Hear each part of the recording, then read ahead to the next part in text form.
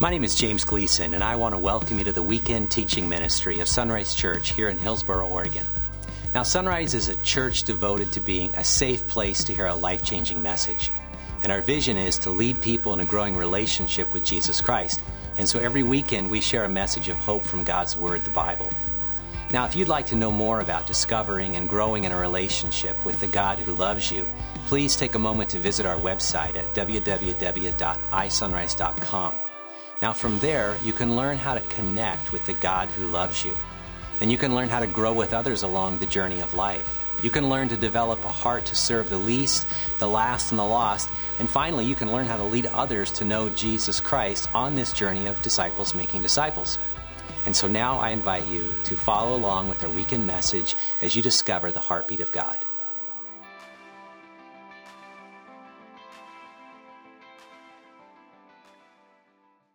So this morning, I kind of approached the stage with, just a lot of humility in the sense of, we're talking about the gospel today. We're in this series of Acts, and it's a real big deal. But talking about the gospel is so hard, but so simple. And so as I approach it, I'm excited about it because I know that it moves no matter what. And so I'm excited for what the gospel is going to do this morning, what it's already doing in your lives before you got here this morning. We are going to turn to Acts 2. So you can open up the Bible if you'd like. Some people like reading, that old style print thing. And some of us, want it on our phone, and others of us want it on the screen. So doesn't matter. We got a long passage, so hang on for a ride because we're going to go, I don't know how many verses is. Someone else can do the math and tell me so I can say that at 6 o'clock tonight. All right. So then Peter stepped forward with the 11 other apostles and shouted to the crowd, "Listen carefully, all of you fellow Jews and residents of Jerusalem. Make no mistake about this. These people are not drunk, as some of you are assuming. 9 o'clock in the morning is much too early for that. No, what you see was predicted long ago by the prophet Joel. In the last days, God says, I will pour out my spirit upon all people. Your sons and daughters will prophesy. Your young men will see visions, and your old men will dream dreams. In those days, I will pour out my spirit, and even on my servants, men and women alike, and they will prophesy. And I will cause wonders in the heavens above and singing on the earth below, blood and fire and the clouds of smoke. The sun will become dark and the moon will turn blood red. But before that great and glorious day of the Lord arrives, but everyone who calls on the name of the Lord will be saved. People of Israel, listen, God publicly endorsed Jesus the Nazarene by doing powerful miracles, wonders, and signs through him, as you well know. But God knew what would happen, and his prearranged plan was carried out when Jesus was betrayed with the help of the lawless Gentiles. You nailed him to a cross and killed him. But God released him from the horrors of death and raised him back to life, for death could not keep him in its grip. King David said this about him. I see that the Lord is always with me. I will not be shaken, for he is right beside me. No wonder my heart is glad, and my tongue shouts his praises. My body rests in hope, for you will not leave my soul among the dead or allow your Holy One to rot in the grave. You have shown me the way of life, and you will fill me with the joy of your presence. Dear brothers, think about this. You can be sure that the patriarch David wasn't referring to himself, for he died and was buried, and his tomb is still here among us. But he was a prophet, and he knew God had promised with an oath to one of David's own descendants would sit on the throne. David was looking into the future, speaking of the Messiah's resurrection. He was saying that God would not leave him among the dead or allow his body to rot in the grave. God raised Jesus from the dead, and we are all witnesses of this. Now he is exalted to the place of highest honor in the heaven and at God's right hand. And the Father, as he had promised, gave him the Holy Spirit to pour out upon us, just as you see here today. For David himself never ascended into heaven. Yet he said, the Lord said to my Lord, sit in the place of honor at my right hand until I humble your enemies, making them a footstool under your feet. So let everyone in Israel know for certain that God has made this Jesus, whom you crucified, to be both Lord and Messiah. Peter's words pierced their hearts, and they said to him and to the other apostles, brothers, what should we do? Peter replied, each of you must repent of your sins and turn to God and be baptized in the name of Jesus Christ for the forgiveness of your sins. Then you will receive the gift of the Holy Spirit. This promise is to you, to your children, and to those far away, all who have been called by the Lord our God. Then Peter continued preaching for a long time, strongly urging all the listeners, save yourselves from this crooked generation. Those who believed what Peter said were baptized and added to the church that day, about 3,000 in all. We made it. All right, let's pray. Father, thank you so much for who you are. You know, we're here not by accident this morning because you've called us here. And we may think we make plans. We may think we're doing something that we chose to do. But the truth is, Lord, you determine our steps. And so we thank you for that. Whatever we've carried in this door, wherever we're at as we've walked in this place, I pray you would meet us there. You know, if we're feeling like, man, I don't know what I've got to look forward to, I pray you would meet us there. Some of us are in relational turmoil right now, Father. I pray you would show up in the midst of that. Lord, you are so good. And as we just hear about the story of your son today, may you just move in a mighty way. We all need it, God. We all need it. In Jesus' name, amen. All right. So some of you may know me. Some of you may not. As a son of the youth pastor, that part was clear. But I want to talk about my journey over the last kind of year or so and what God's kind of been doing in my heart. And for some of you, I shared this back in July. I'm going to kind of skim over it. But I do believe that we as the church need to lean into this thing called mental health. I believe that we have to be advocates. I believe we got to show the world how to approach it because they don't. I'm not trying to take any therapist or take any of the scientific expertise from the doctors because I use them and I love them, but I really believe as the church, we do have to lean into this because that's where our students are at. That's what they're wrestling with. They're wrestling with anxiety and depression and all these things. And so my journey with this started about 2 years ago. And I didn't really know what was going on. I started having symptoms, started having signs, started experiencing things that I couldn't put words into. And then about a year later, so about a year ago, I kind of came to that wit's end moment where I was just kind of done. I was starting to I was just breaking down, and I finally shared what was going on with me, which was kind of hard to explain, to be honest. And so I'll do my best here on the stage to kind of explain some of the thoughts and some of the things I was experiencing. But the truth is I would hop in my car in the morning or whenever, and I'd get in my driveway, and I'd sit there, and I'd sit at the wheel, and I'd be looking at it, and I'd start getting that overwhelming feeling that I was going to run over someone, or that I was going to hit someone, or that I was going to sideswipe a car, or that I was going to do. And I'm in my driveway. There's no cars moving. There's no people in my driveway. But this is really what starts right as soon as I get in my car. And so I'd drive, and I'd be looking left, looking right the entire time I'm driving. Most people stay in the right lane. I took the yellow line as like, if I drive over that, I know I can't hit anything. So, except oncoming traffic, which I would get in my side. And so I'd turn on the road and I'd stay away from cars. I might be cutting it close by someone who's walking on the sidewalk, and I'd have to do a double take to make sure I didn't hit them. They're on the sidewalk. I'm driving on the road. There's no chance, but this is where my brain's going. And so basically how this would look is I'd be driving down the road, and as I drive down the road, I would have this overwhelming fear and this thought come over me and in my head that says, oh, you might have hit someone back there, or you got a little close to that car, you might have sideswiped. And I didn't, but it would not leave me alone. And so as I would drive on and I'd drive on, I would get to this place where I finally, I got to go turn around and I got to go check. And so that's what I'd do. I'd go back to the place and I'd check. And of course, nothing's there, nothing's going on. And so then I would go, okay, time to go forward. And I start driving forward to the place I was going to. And then all of a sudden it'd be like, well, did I see that correctly? Maybe I should go back and check again. And you can kind of see how the story goes. And eventually I would get to my destination, but not if it wasn't for anxiety and sweat and almost just feeling like I can't even drive anymore down the road or go anywhere. And this is just one of the symptoms that I started to experience. So I was diagnosed with obsessive compulsive disorder, and it really plagued me. And it got to the point where I was getting terrible gas mileage. And it's funny. I can talk about it now because God has done so much since,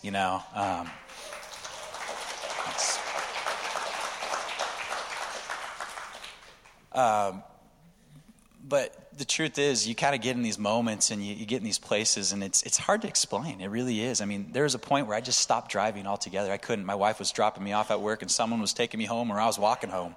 I mean, that's where it was. And to the point when the therapist told me I had to drive again, I was just like, I don't want to. So what would I do? I hop in my little Corolla and I'd drive, and my wife would follow me to work because that was the best way to do it. It made me feel safe. How about that? So that's where I was at, and as I share that up on the stage, it's kind of hard to explain. It's kind of hard to make sense of it. It's kind of hard to share that. And I believe the truth is, though, that we're all kind of have anxiety at some point in our lives. We all have some fear. We all have some worry. We all have some things that are kind of irrational, honestly. And we're all battling against those moments and those times. And the truth is I believe that anxiety and that fear and that worry is what really isolates us. Really keeps us, because for me, I didn't want to share that with anyone. How do you explain that? I mean, how do you explain what's really going on, what you're thinking, the thoughts, the disgust, the shame, the guilt, all of that you're feeling in that moment? And we all have these moments. I mean, we could walk into a place and it could remind us of the tragedy that occurred so many earlier times in our life. And we can just go, oh my goodness. And we shut down, we stop talking, and maybe someone's with us and they go, what's wrong? And you're like, oh, nothing. Because you don't even know how to explain it. I mean, it's too far to go back. Too many details to unravel. Too many things that you haven't even processed yet. And it just doesn't really make sense. And I think it's the same thing with sin and areas where we rebel against God and we get our lives into trouble. It's like we get into areas that don't make sense, and what happens is all of a sudden we're happily married, but yet we're watching pornography on the screen, and it's like it doesn't make sense. And then we find ourselves like we're spending money even though there's no money, and it doesn't make sense. And we're finding ourselves in this pattern and in places where it just doesn't make sense. And someone asks us what's wrong, or we try to get into, we want to share, but it doesn't make sense. Like, why would I do what I'm doing if this is what... And we all find ourselves in these situations. I firmly believe that. And it may not be to the level of that. It may be a lower level of that, but I see it going on all the way throughout students our age, my age. I'm the youth pastor. Students in our youth program all the time. It's hard to share and be vulnerable. That's why we really push people into groups. We go, hey, you got to find a place where you can talk about these things. And you're not going to sound weird because the person across the room is struggling with something else. All right? And it's hard, though. It's really hard to break through that because it's so hard to explain. And so I think the same thing when it comes to the gospel. We're called to go to the ends of the earth as Christians with it. We're supposed to go to places and to spread this good news. And the truth is, if we really go look at the gospel message and we understand it, we go, it's kind of hard to explain. It doesn't really make sense. It doesn't make sense. And yet we're called to explain it, right? And we sit here and we kind of wrestle with that, and we go, okay, yeah, Jesus died. He was here alive.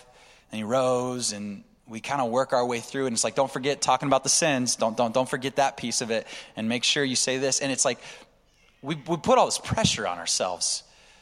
And if you really think about the gospel in the terms of what it is and really what it represents, is that there's a God so big out there, so wide, so vast, so expanse, that his love is uncontrollable, that he would actually send his son to die for you. It's like, you can't put that into words. You can't understand that. You can't explain that to the level at which it is. That's so hard to do.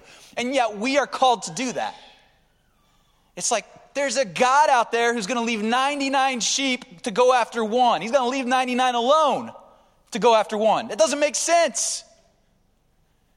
God's love does not make sense, yet we are called to go and take it to the ends of the earth. It's like, what? How do we do that?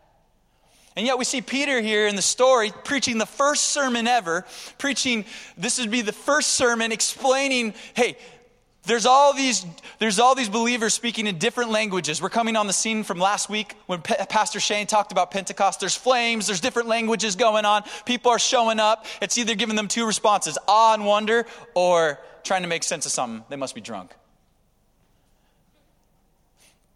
And so that's what we see going on. Peter's in the same boat. He's got to unpack the gospel, something that's so hard to explain, something that doesn't necessarily make sense, and he's got to put words to it. And so he starts off preaching this last sermon by quoting the prophet Joel. He says, in the last days, God says, I will pour out my spirit upon all people. See, we kind of need to understand who Peter's talking to here. The Jews who would have been gathered around from all these different nations, have different languages that they speak. They're all gathered for what would have been the Passover meal. Now this is 50 days after the fact. Jesus died 50 days ago. Jesus has ascended into heaven. The Spirit has descended. We're 50 days. That's where we're at. And so we see this all of a sudden, and these Jews are still gathered in the town of Jerusalem, in the city of Jerusalem. And all of a sudden, they all speak different languages, and they hear this wind, they hear the flames, they come in, they're going, oh my gosh, this is crazy. This is wild. Like, what's going on here? And Peter gets up and he knows his audience. He's speaking into his audience. He's like, all these people are looking forward to the Messiah. They're looking for a superhero. They're looking for someone to take all the wrongs and make them right, to take the Roman oppression and deliver them from it. That's what they're looking for. They're looking to get out of the season they're in. They have lived a life in anticipation of holding the scriptures to truth, saying, hey, we are waiting for the Messiah. Because when the Messiah comes, yes, then we're good. Then we're in the clear. They're living for this time. And so as Peter opens this up, trying to explain what's going on, all these people speaking in different languages, he goes, in the last days, God says, I will pour out my spirit upon all people. I will pour out my spirit among all people. The Holy Spirit has descended. It is dwelling in the believers. That's what's going on. But bigger than that is actually the time frame. He says, in the last days. When he says in the last days, the Jewish mind would have gone, oh, he's speaking to the Messianic times, which means the Messiah has come. The Messiah has come. That's what Peter's basically saying to him. And they're going, what? And so he keeps going on further. And then we get to this next piece. And he's talking about Jesus the Nazarene, which is how they would have known Jesus. He says, people of Israel, listen, God publicly endorsed Jesus the Nazarene by doing powerful miracles, wonders and signs through him. As you well know, but God knew what would happen, and his prearranged plan was carried out when Jesus was betrayed with the help of lawless Gentiles. You nailed him to the cross and killed him. Peter's going, hey, okay, the Messiah's come. Now let me present the gospel to you. All right? Powerful miracles, wonders, signs through him, as you well know.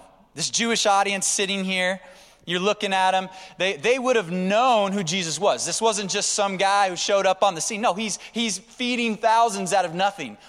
The deaf are hearing. The lame are walking. The blind are seeing. Crazy, crazy things are going on.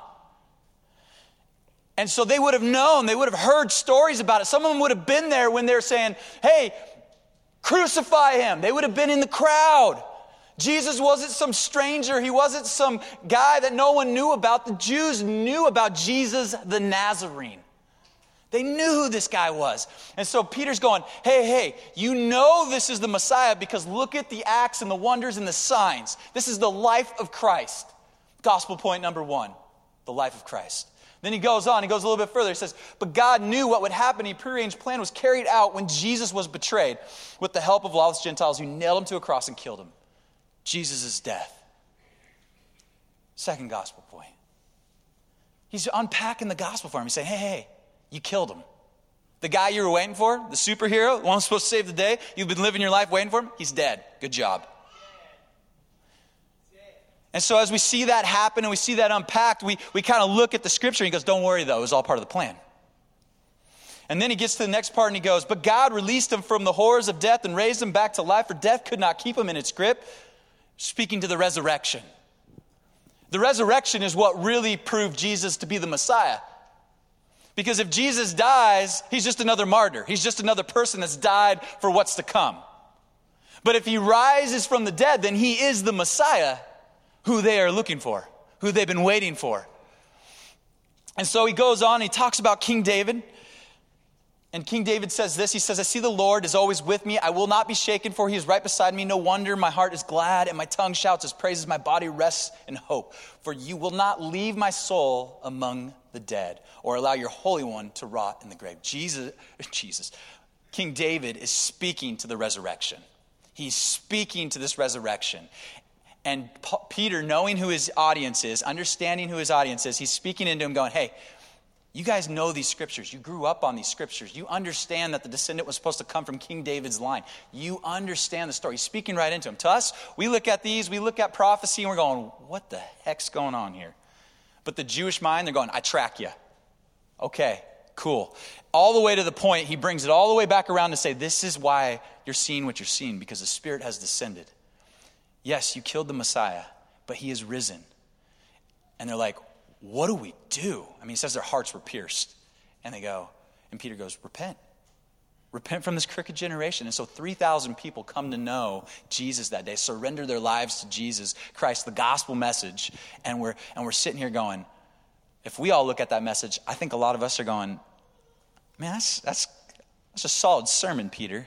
Like, good job. Give you B+. But I don't necessarily understand all the pieces of that, how they all fit together and how that represents the gospel. And it's kind of interesting because we're called to take this gospel to the ends of the world. We're called to take this to different places. And we see Peter, who's like, he knows his audience, he knows who he's speaking to, and he shares it from the Jewish standpoint, who is looking forward to a Messiah. And we're going, great, that works back then. Now what do we do today? Because we're called to take this message to the ends of the earth. And so it leaves me with 3 points. And the first point I want to talk about is, what is the gospel, right? And I think we overcomplicate it. I think we add a lot to it. We do a lot of things. But really the gospel is 3 things. And I already said them. It's the life and the death and the resurrection of Christ. That's it. You don't got to add any more to it. We do, but you don't got to add any more to it. Jesus came. He lived. He showed us. He walked the earth. He showed us what the Father is like. He lived a perfect life. And then he died. He died because of our failures, of our sin, of our mistakes, of our rebellion. He died. He had to be the sacrifice for that. Someone needed to be, because we were not right in God's eyes. And then all of a sudden we get to the resurrection. It's like, but don't worry. He died, but he rose again. He rose. That's the gospel. It doesn't get any more complicated. Peter puts that into the message. That's it. He's got stuff from the prophet Joel in there. He's got stuff from King David in there. He's got all kinds of stuff, but he has the gospel message inside of the scripture. And what I like to find with us in society today is we overcomplicate it. We add so much to it. We put pieces on it. We put this burden on our back that we've got to carry the gospel through the door. That like, man, we got to take it to the ends of the earth. We've got to take it places. And what I find more often than not is that when I look at us as a Christian community and where we're at and how we're following Jesus, I think we all are preaching different messages. We're all living different messages. And so it brings me to my second point is, what gospel are you preaching? Because I think we're all preaching a different gospel message. That's the truth of it.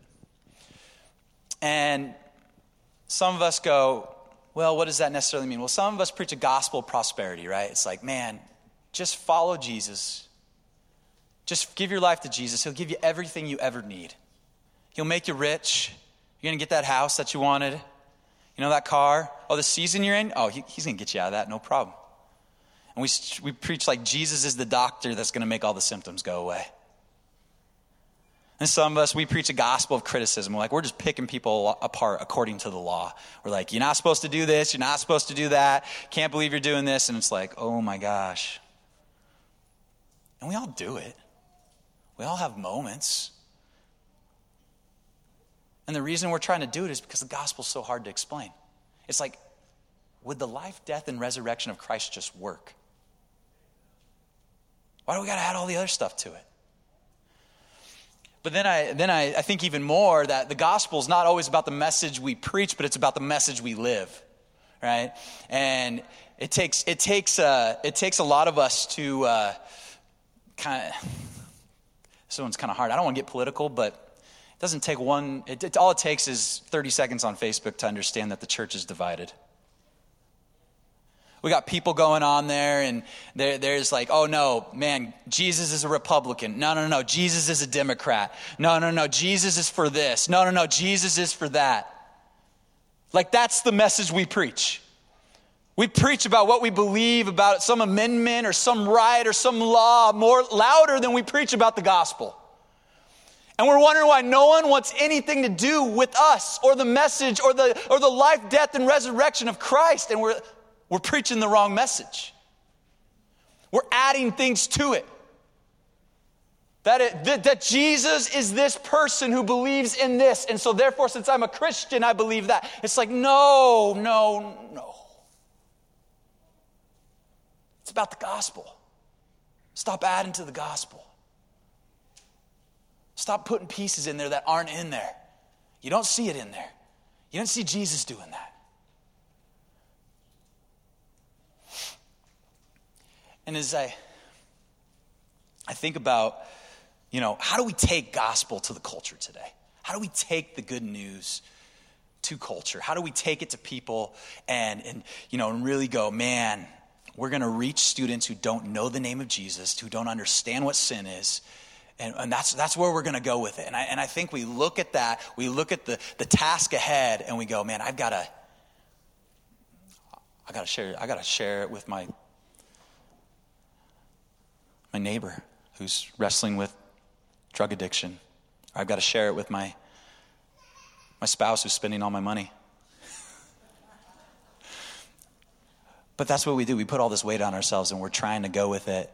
And yet we get all fascinated about communicating the gospel, but yet how we live the gospel is so different. And so as we go to culture, as we wrestle this out, it's a really tough thing to look at. But I think there's something that we have to back up. We can't go with this idea of like, hey, we're gonna take the gospel till the ends of the earth. It's on us. We're gonna do it. This message doesn't make sense, and it's hard to explain. And so what I believe is one of the things I found in Scripture, is one of the points, is that here's what you need to understand. It's my third and final point, is that the gospel doesn't need your help. It doesn't need your help. It really doesn't. It doesn't need you to add to it. It doesn't need you to do it. It doesn't need any of that. And we like to do that. We think, man, I got to carry this. And he's like, no, it doesn't need your help. It's been around for 2,000 years. I think it's going to make it a lot longer. No matter how many times we've butchered it, no matter how many times we've added to it, no matter how many times we've got it wrong, it still works. No matter how many times you didn't share it, it still worked. And so we look at culture today and we're stuck with this big challenge. It's like, how do we do this? How do we go forward with the gospel, what we're called to do? And I back up and I take a step back and I go, I don't know that we're supposed to be carrying the weight we put on ourselves. And I want to go to a passage here that was earlier in Scripture. It's in Acts 2:23. It says, but God knew what would happen, and his prearranged plan was carried out when Jesus was betrayed with the help of lawless Gentiles. You nailed him to a cross and killed him. Now I want to show you this word in different. The word betrayed there comes from the Greek word ektatos. Now see it here in the Passion Translation. I just want to show you something. It says, man's destiny was prearranged, for God knew that Jesus would be handed over to you to be crucified, and that you would execute him on a cross by the hands of lawless men. It's like betrayed and then handed over. Man, it's such a different words to kind of relay the same meaning, because I don't think we pull that from it. So now if we go and look at the word ektatos, we see it here and it says it describes those surrendered, handed over, given up to their enemies or the power or will of someone else. It's the only time it's mentioned in the New Testament is in Acts 2:23. It's the only time you'll find that word.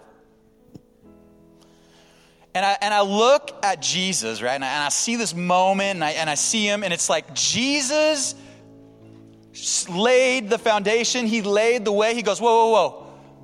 I'm going to lay myself down. I'm going to give myself to my people. I'm going to give myself to my enemies. I'm going to hand myself over, still keeping the message intact, still following God, but I'm going to hand myself, surrender myself over, and I'm going to let the gospel do the work of the gospel. And it's interesting to me because so many of us are like, I got to take the gospel to the ends of the earth. I got to go. I got to do this. I got to share it with my family. I got to share it with my neighbor. When really I see it, man, for so many of us to accept the gospel is actually an ektatos moment for us. It's not about us going to the ends of the earth. It's understanding that the gospel doesn't need our help. We need it. We need it. It's the only hope we have for divorce, for this country, for everything. It's the gospel. We've let politics divide us, and the gospel is supposed to unite us. We're supposed to have this ektatos in our lives. We surrender ourselves to our enemies, to the people who don't agree with us, to the people we don't like. We give ourselves away following the gospel.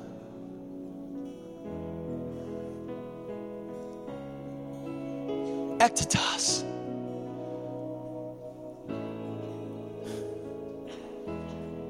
Don't put it on yourself. Don't wear the pressure. Here's what I know. God is going to The gospel works because the Holy Spirit is alive and well. It's not on you. The life, death, and resurrection of Christ, it works every single time. It will not fail. It works for your marriage. It works for your finances. It works for your relational. It works every time. I promise you, it works. I'll go to the house. I'm all in. But it doesn't work if one's all in. It doesn't work if you're sitting here and letting Jesus lay everything on the line for you, but you're going to go, I don't know if I can trust you. It's like, no. He went all in. God's like, I'm giving my son for you. It doesn't make sense. Why would you give yourself? Why would you surrender yourself to your enemies? Ektatos. Man, so I just want to sit here and understand this thing that God is going to lead you through a season. The Holy Spirit is going to, if the Holy Spirit leads Jesus into a desert to be tempted, then the Holy Spirit is going to lead you into a season that's going to suck. It's going to hurt. It's going to make you cry. It's going to make you want to go the other way. It's going to make you doubt God. It's going to make you run so many different directions. But the truth is that season may be the very thing that makes the gospel work. So I don't know what you're going through. Don't follow Jesus because he's going to take your problems away. Follow Jesus because he's always going to be with you. Surrender because he's right beside you all the time. So I want to lead us in a moment, an ektatos moment right here where we surrender ourselves. I believe some of you out there, yes, I'm not going to preach a gospel that's about salvation. I'm going to preach a gospel that's about the life, death, and resurrection of Christ. We're not going so we can have a purpose and a plan and all this stuff. We're going because Jesus is here. So I'm going to have you guys bow your heads. I'm going to have you close your eyes. Salvation's part of it, the plan's part of it, but this is a moment where we just get to give ourselves, surrender ourselves to Jesus. We get to have an ektatos to him. And so we all need it because that's where the gospel starts. It starts with us. And so, Father, pray these words with me.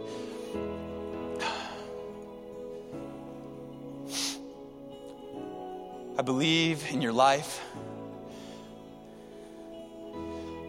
I believe in your death.